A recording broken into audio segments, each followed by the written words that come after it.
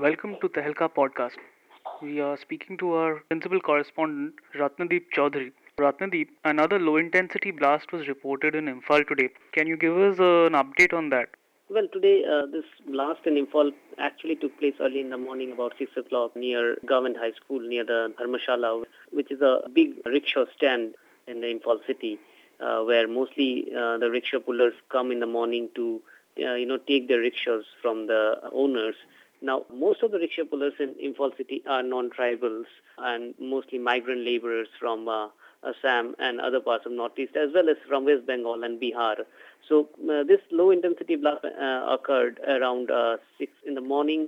It's police says that it is an IED blast. 5 people out of them one is a local resident of Imphal, and the rest are basically migrant laborers, including 2 rickshaw pullers, have been injured. They have been admitted at the Regional Institute of Medical Sciences in Imphal, and their treatment is underway. They have suffered splinter injuries. This is actually the third low-intensity blast that have occurred in Manipur's capital this month.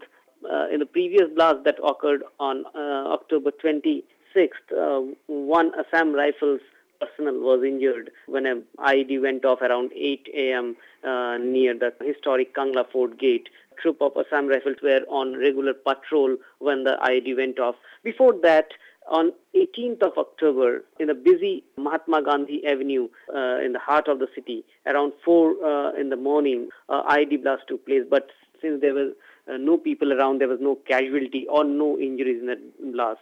The most important thing is that over the last 3 months, Manipur's capital has witnessed a lot of low-intensity IED blasts, most of which have been targeted at migrant laborers and non-tribals who are living in Manipur, thereby, kind of adding on to the complexity of insurgency, which Manipur has been witnessing for over 3 decades now.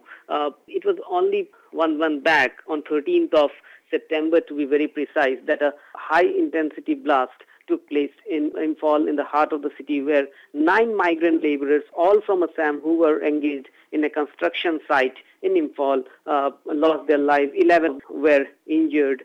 So this kind of once again sparks off the threat that migrant laborers are facing in Manipur.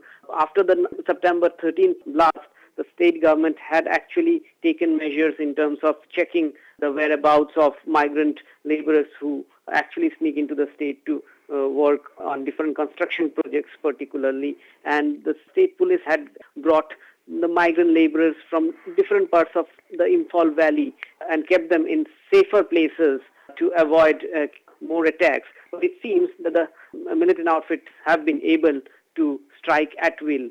Second thing is that today's blast also has created a lot of ripples in the Imphal Valley.